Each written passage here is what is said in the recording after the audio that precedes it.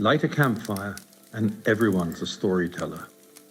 Join us for some thought-provoking and beyond fireside chats. Hello and welcome to Leave Our World a Better Place. My name is Kasia, and joining me today is Toby Sinclair from And Beyond Asia. Toby will be looking forward to hosting the Brahmaputra River Cruise small group journey in 2022 and telling us about how he discovered a fascination for India's rivers. He'll speak to us about the history of river travel in India and tell us about the landscapes that river cruises explore. Toby, thank you so much for coming back again to share some more interesting insights into India and the Indian subcontinent as a whole. Today we're going to be chatting a little bit about India's rivers and waterways. Yes, of course, and thank you, Kasia, for asking me back. Fantastic. So, And Beyond has just launched the first of its river cruises in India on the Brahmaputra River with a launch date of 2022. And you're set to be the expedition leader on this cruise. Indian river cruises are something that's relatively little known and something that not many people know all that much about. Can you tell us a little bit more about the history of river travel in India and how it all began? Rivers across the world, across our planet, are incredibly important as a means of communication for generations. Primitive man must have used rivers. They must have been daunted by having to cross a river or witnessing a river in flood, but they managed to fish, they managed to navigate, and they used the river valleys to get from A to B. And I guess mountains would have been a greater barrier to many people than a small river or stream. And in South Asia, rivers are incredibly important within our sort of human history. Although man came into South Asia, Homo sapiens came out of Africa 100,000 years ago, and there's evidence of them being in India at least 74,000 years ago. The oldest civilizations in India are river valleys. The Harappan civilization, which was first discovered in the Indus, which is today in Pakistan, is between 4,000 to 5,500 years ago. Cotton was being grown in the Indus Valley 5,000 years ago. Rice was being grown in the Ganges Valley 6,000 to 7,000 years ago, one of the earliest places on our earth. So rivers are vital to man's development and the spread of cultures and the spread of people across the planet. And then going forward, in terms of history, rivers were used. The Mughals, who were the last of the great Muslim rulers of northern India, had fleets of ships on rivers such as the Ganges, linking cities like Delhi and Agra, the great Mughal centers, with Bengal to the east.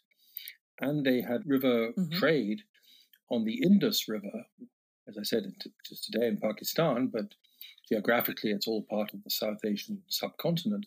I read recently a figure of up to 10,000 boats linked the mouths of the Indus with Punjab and a couple of places on the river where goods were transferred to camels and then taken to Agra, Ajmer, and Delhi.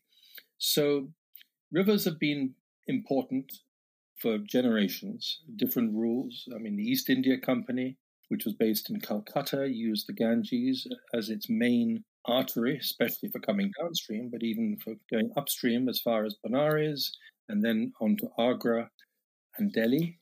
So the British commercial operations in Calcutta in the 1800s and early 1900s started using the rivers to bring tea and coal out of northeastern India down the Brahmaputra and other goods like indigo and opium down the Ganges to the docks in Calcutta, which were then shipped worldwide.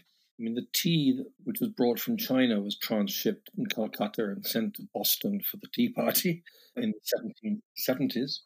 So river trade and sea trade are integral to each other. They can't work without the other. This great tradition, and there's some lovely writing in the 1800s of river travel in India.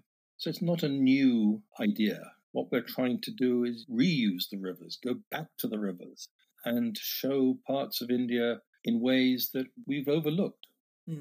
And just in terms of the kind of river travel, I mean, I would imagine that it's very, very different to road travel or even rail travel in India. You get that whole sense of peace and serenity, or is it not like that? Serenity is a difficult thing to achieve in many parts of India, unless you're actually sitting on a mountaintop.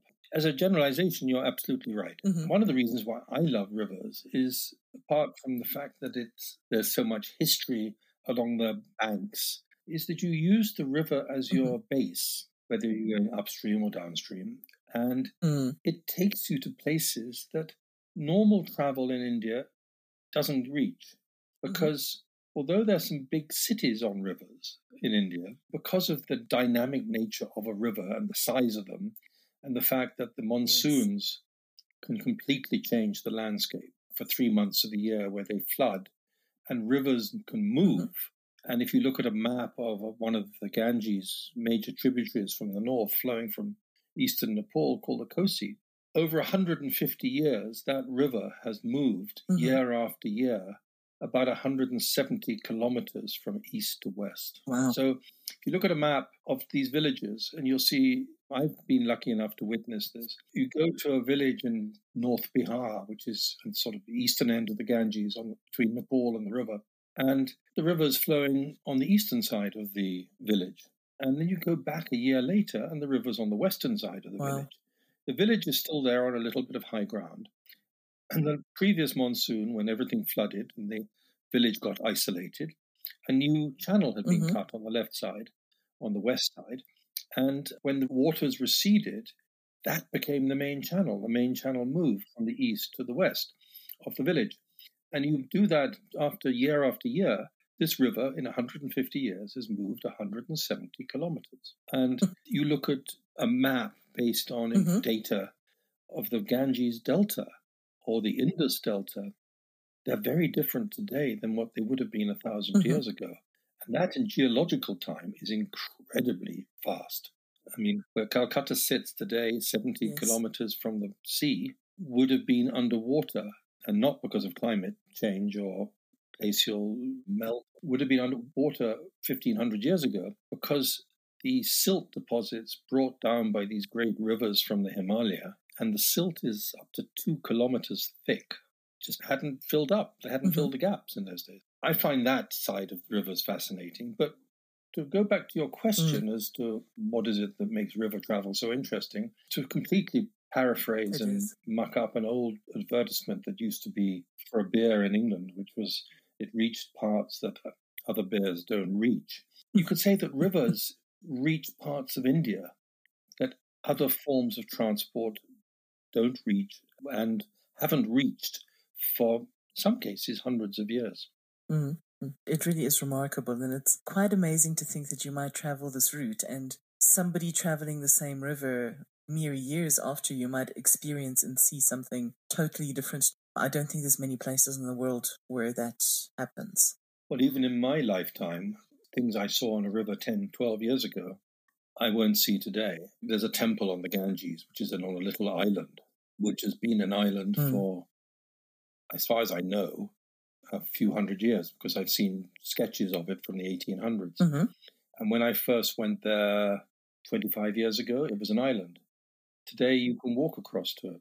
It's just the river has one major monsoon deposited a mass of mud one year on the southern side of the river, and that created a link. But that can just as easily get washed away in a future monsoon. That's a remarkable change in a very, very short space of time. Toby, you've spoken a little bit about the fascination of rivers for you in general. What is it that first drew your attention to India's rivers in particular? I think they're two very sort of different stories. I was always interested in the Himalaya and the Tibetan-speaking areas of Asia. And that's one of the reasons that sort of drew me out. Going to Kathmandu was an opportunity to try and learn Tibetan and learn more about Tibet, which was an area that always fascinated me and I continue to read about, although I never learned the language. So these rivers, there are not very many rivers that actually flow through the Himalaya. In one sense, the Himalaya is bounded by the Indus to the west and the Tsangpo, which becomes the Brahmaputra, to the east. And these two rivers have their sources on the Tibetan plateau very close to each other, almost due north of Delhi. But they flow parallel with the Himalaya on the north side, and then they break through. And those rivers probably predate the coming together of India as an island and the Asian landmass and the great thrust, what we call plate tectonics, which has created the Himalayan range being thrust up. as the mountains got thrust up from about 50 million years ago, and the Sea of Tissis, which was the water between India and Asia, was washed away, or sort of pushed away, a few rivers did cut their way through the growing mountains, but there are very few of them, less than 10 along the whole length of the Himalaya.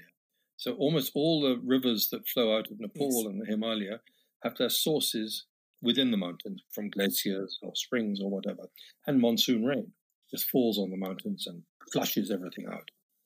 So there's a river that flows through from the Tibetan Plateau in eastern Bhutan. There's 2 or 3 rivers in Nepal. There's the Sutlej in western India, but they're not many. And I'm always interested in sort of 19th century stories of explorers. And some of the great stories evolved at Tsangpo, which was this big river flowing in Tibet, which flows due east and then wraps around a mountain in the eastern Himalaya, east of Bhutan in India, and then does a 180-degree turn. So flowing east, it then does a turn and then starts flowing southwest and then curves through the Himalaya and drops very rapidly into the plains of Assam. And Tsangpo in Tibetan means big river or great river.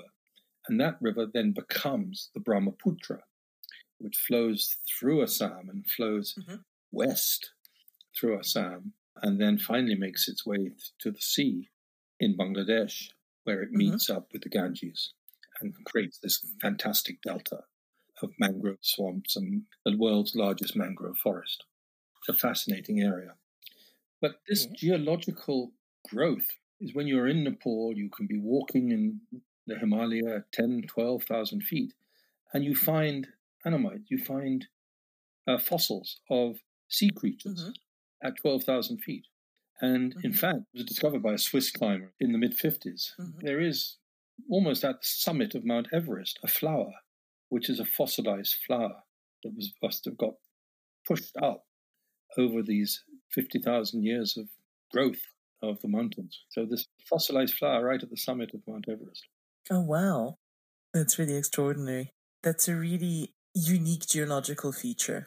Now, Toby, I think for many people, the most well-known of India's rivers is the Ganges. And I know that as part of the work that you did on film and on documentaries, you did work on a feature about the Ganges River. Can you tell us a little bit about that and about the documentary in question? Yes, it was a lot of fun and quite a personal project in many ways. I was part of the team which made a series called Land of the Tiger in the 90s for BBC and PBS in the States. And when that was over, the producer sort of thought, well, what else can we do in India? And I suggested the Ganges, and we talked about it, and he put in a proposal, and nothing happened. About 10 years later, so this is about 2005, I was in the BBC offices in Bristol, and one of the top characters came up to me and said, oh, by the way, Toby, good to see you in the office. We're thinking of doing a film about the Ganges. So I said, well, that's interesting. We put in an application some years ago and you rejected it, sort of pulling his leg slightly. And he said, well, come into my office, we'll talk.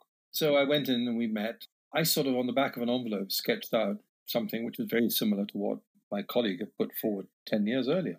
And he said, no, we want to do it this way. We're going to do themes. And anyway, cut a long story short, we ended up making more or less the film that I outlined on the back of an envelope, which was to look at the river geographically. It was a 3-part series, 3 one-hour programs, made for the BBC in the UK and sold across the world, but went out on one of the Discovery channels in the United States and a few other places.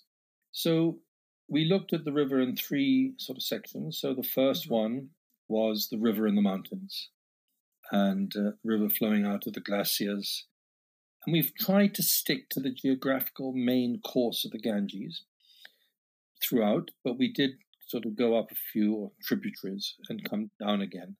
In the Himalayas, we started quite high, above the glaciers at 12,000 feet, which then, as a source of the Ganges, is generally considered something called Gaumukh, which is the cow's mouth. And that's the snout of the glacier from which this quite milky-looking water, because it's all ice and a lot of mica in it. It's very pure. starts trickling out and then flows down. And even in my lifetime, I have seen a change. That glacier has retreated about 8 kilometers. In records and projections, that glacier has retreated a lot more than that in the last 200 years. So much of the water that flows into the Ganges basin comes from snowmelt. And if we lose those glaciers, what are we going to do? Almost 1/10 of mankind, about 650 million people, live in the catchment area of the Ganges. Bear in mind, that's a large chunk of northern India, and Bangladesh is included in that statistic, and parts of Nepal. So with climate change, river flows are going to change, and that's going to change agriculture for a very large number of people. The film looked at the mountains, the forests, the animals, the birds within it was predominantly natural history, but we also looked at the culture.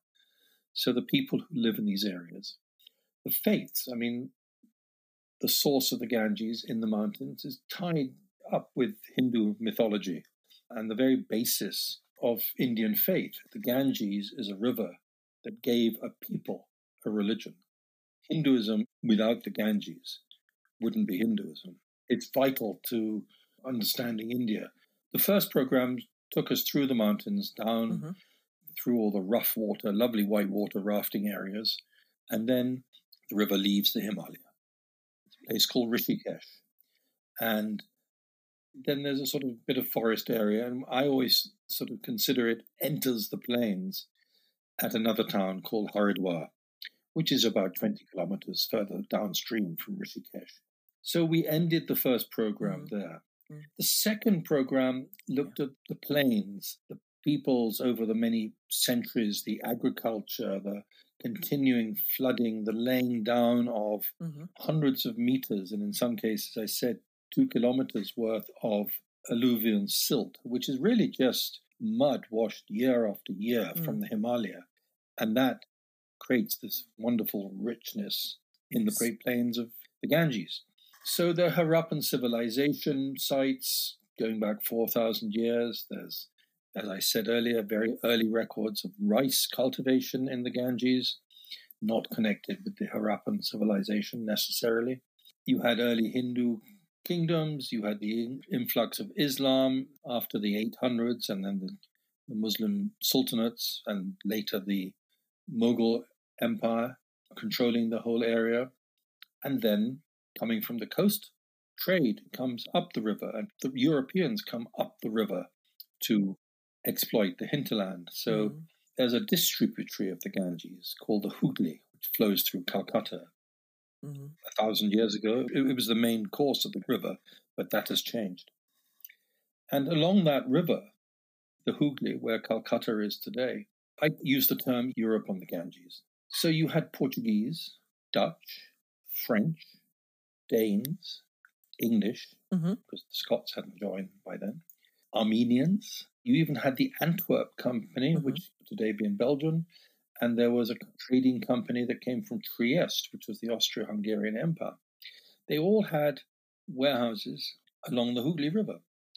Now, the largest of those settlements is Calcutta, which was English, and that became the capital of the British Indian Empire and second city in the empire. But the Portuguese were there. They traded with permission from the Mughal emperor sitting in Delhi, 1,500 kilometers away. The Danes and the Dutch were there for years. The English brought out the Danes. The Dutch sort of were absorbed into everything. The French remained there till 1954. So there's this great moment of 18th, 19th century history along the river. And during the 1600s, when the English Civil War was going on, the Dutch were sourcing saltpeter, which I think is potassium nitrate, which is a natural product, from the dry banks in the summer months when the river shrinks. And this is deposited, and that was then shipped. I'm talking about the 1640s, shipped back to Europe, and that was the gunpowder that was used in the guns and the pistols and whatever during the English Civil Wars. And India remained a major source of gunpowder, saltpeter, until 1861 during the American Civil War, when Mr. DuPont in Delaware in America synthesized those chemicals, and they didn't need to source it from India. Mm-hmm. So the Ganges is linked into world history in ways that most people don't think or know. And it's just sort of my magpie-like brain picks up all these little side bits of information. Amazing landscape. So to get back to your question about the film that we made about the Ganges, the third program looked at the Delta, which is really West Bengal, around Calcutta, this country of Bangladesh, which is an amazing country which is threatened by climate change today. We talked about all those issues. We talked about the people that live within this very, very fertile part of the world, and the mangrove forests, which are the largest mangroves in the world, which protect the delta from cyclones, protect the hinterland from cyclones, but are also home to a few hundred tigers. And it's this wonderful wildlife in this watery landscape shared with man. Toby, while the Ganges is obviously India's best known river, and as you've already described, it's a very, very vibrant river with many landscapes and many different things that go on throughout the course of it. It really is just the sort of the tip of the iceberg, so to say, isn't it? What are some of the other rivers that modern Indian river journeys explore? What kind of landscapes do you go through, and what can you expect to see and experience on one of these trips? In contemporary India today, we work with 2 or 3 operators, and we run our own trips on the Brahmaputra. The Ganges has river cruises, anything between sort of 3 or 4 days to 7 days, and it covers different sections of the river. So you can go from Calcutta down into the Sundarbans, which is a sort of 4-day trip. You can go from Calcutta north to join the main river, where the Hooghly River joins the Ganges. As I said, the Hooghly is a distributary, so it's when the river starts breaking up. And that's a 7-day trip, and that takes you through that wonderful stretch of river where all the European settlements were and trading houses. And then upstream from when you join the Ganges to a place called Patna, is full of ancient Buddhist history, Muslim history, Hindu sites along the river, the sanctity of the river. And then again from Patna upstream to Varanasi, the great Indian city of Benares. So those are river trips that can be done on the Ganges, and we work with colleagues to run trips there. But we run our own trip on the Brahmaputra, which is a less busy river, but in many ways a bigger, broader river. And we run a river trip as and beyond, which incorporates the great national park of Assam, one of the great parks of Asia, called Kaziranga, and has 7 days on the river as well. The Brahmaputra is, as I mentioned earlier, its source is in north of the Himalaya on the Tibetan plateau, and it flows the whole length of Tibet. It flows the whole length of the Himalaya on the north side, and then breaks through the eastern Himalaya and flows into Assam. So we're doing a river trip for 10 nights, 11 days. We do this itinerary in the sort of central section of the river as it gets quite broad in places, flows through and past these great wetlands and riverine grasslands, which is parks like Kaziranga. But also along the river, there's a lot of history. There's temples that date back to the 8th, 9th century. There are rock carvings on islands, rocky islands and outcrops that are at least 1,000 years old. There are the remains of the home culture, which are the traditional rulers of Assam for about 6 centuries, until they were pushed out by the influx of the East India Company in the early 1800s. And then you have things like tea, this vast area of tea growing, Assam tea. And these tea gardens come down to the riverbanks. So as we cruise past gently, on occasions we will stop and we'll get off the boat and we'll walk through these tea estates, and we'll walk up and meet people in the tea factories or the bungalows. And when we get to Kaziranga, we'll get off the boat and we'll get onto jeeps and we'll go into the park. And it's one of the greatest concentrations of rhinoceroses on the planet. It's also one of the world's great conservation successes, from a few rhinos in 1912, now about 3,000 rhinoceros in this area. And it continues to grow. They are the pride of Assam. They are the symbol of Assam. And there are now other wetlands along the river banks where more rhinos have repopulated. But not only rivers, we have India's only non-human ape. We have gibbon. We find that in the tall trees set back slightly from the river, we see these gibbons. They're called huluk gibbons, and they take their name from the sound that they make, and I'm not going to scare you by imitating it now. But the river gives life to Kaziranga. The river will flood every year and flood the park during the monsoon, and it will resuscitate the park. It will rejuvenate the park. It fills these small lakes and ponds, which are known as beels, with water from the river as the river breaks the banks and floods the area. And with the water comes fish from the river and crustaceans from the river, and the whole thing's alive. And as the river recedes, the waters recede in early October, they leave this amazing landscape where you have a grass that is up to 12 to 13 feet tall. Within that grass, you have what some people refer to as the sort of Ngorongoro of Asia, because you have rhinoceros in large numbers, you have Asiatic wild buffalo, you have swamp deer, which are a big deer that is only found in this Kaziranga grasslands, and magnificent animals, also known as Barasingha, because they have 12 tines to their antlers. And you have tigers. It's one of the highest concentrations of tigers in India, in the world.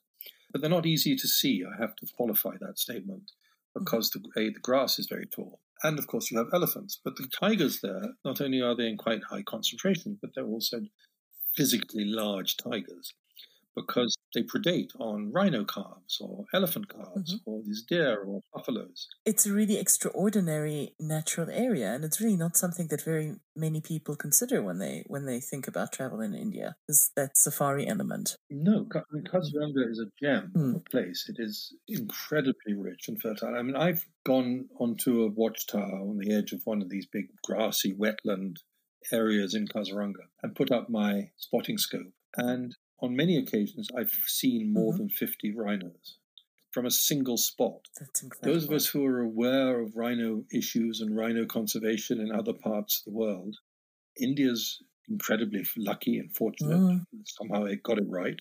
I mean, there are threats. There are threats from the water. There are threats from poachers. Yeah. And the commercial demand for rhinos are the same in Asia as they are in India. In fact, the market is really Asia, it's sort of China, Hong Kong, wherever. And of course, Yemen used to be for the rhino horns. But Kaziranga, it's worked. And there are 2 or 3 other places in Assam where the rhino is revered and protected by all levels of society. That's wonderful to hear.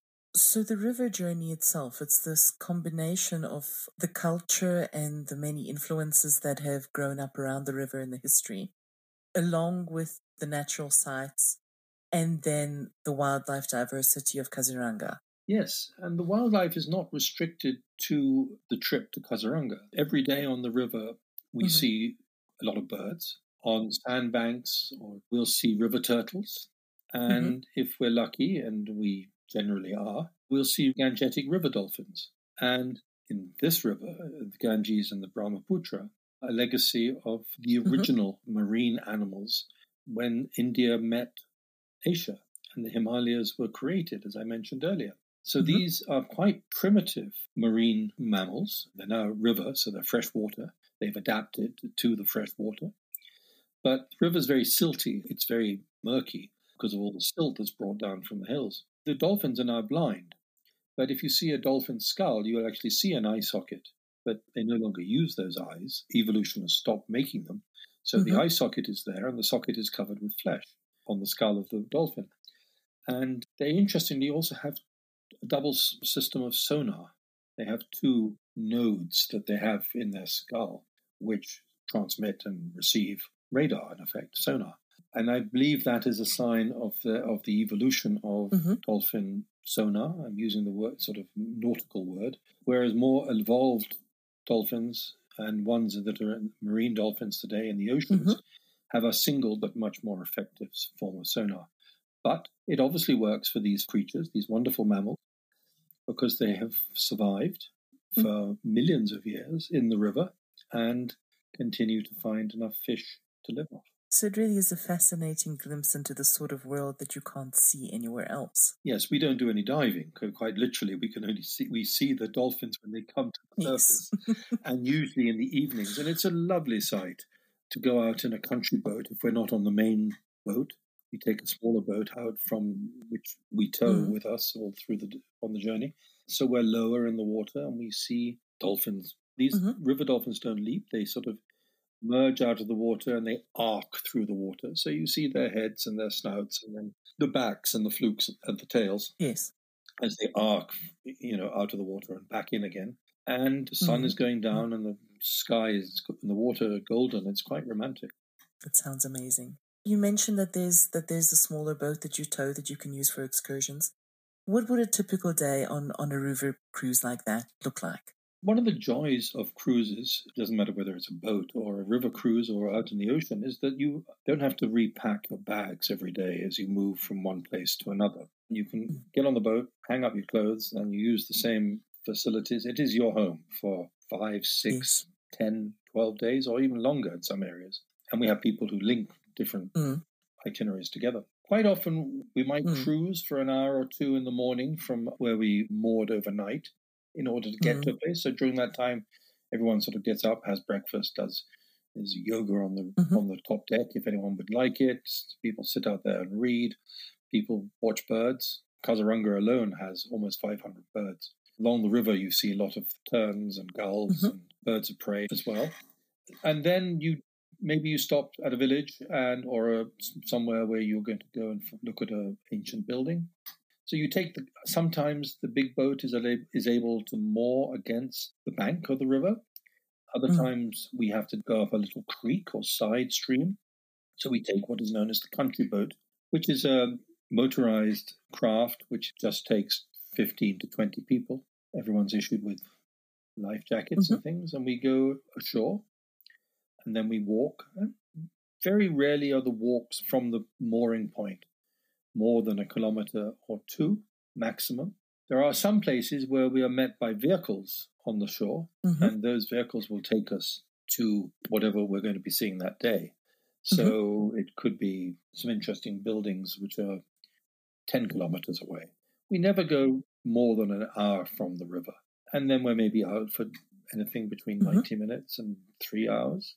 Then we come back to the boat, and the boat continues its journey. There's usually at least one excursion every day, but we occasionally have 2 excursions. So there may be one in the morning and one in the afternoon, but it all depends upon the geography of the river. And it slightly varies whether you're going upstream or downstream, because going upstream obviously takes longer because you're against the current to do a similar distance, and vice versa. So every day there's some activity, and there's many evenings. I mean, when I'm on the boats, we give a lecture on maybe the history of the region or the history of Kazaranga in the case of this trip, as an introduction to Kazaranga. A small 20 to 30 minute talk in the evening before dinner. So there's quite a lot of interaction. The boats have good libraries on them. It has a bar, but a single dining room. And it's a great time to relax and just let the world slide past.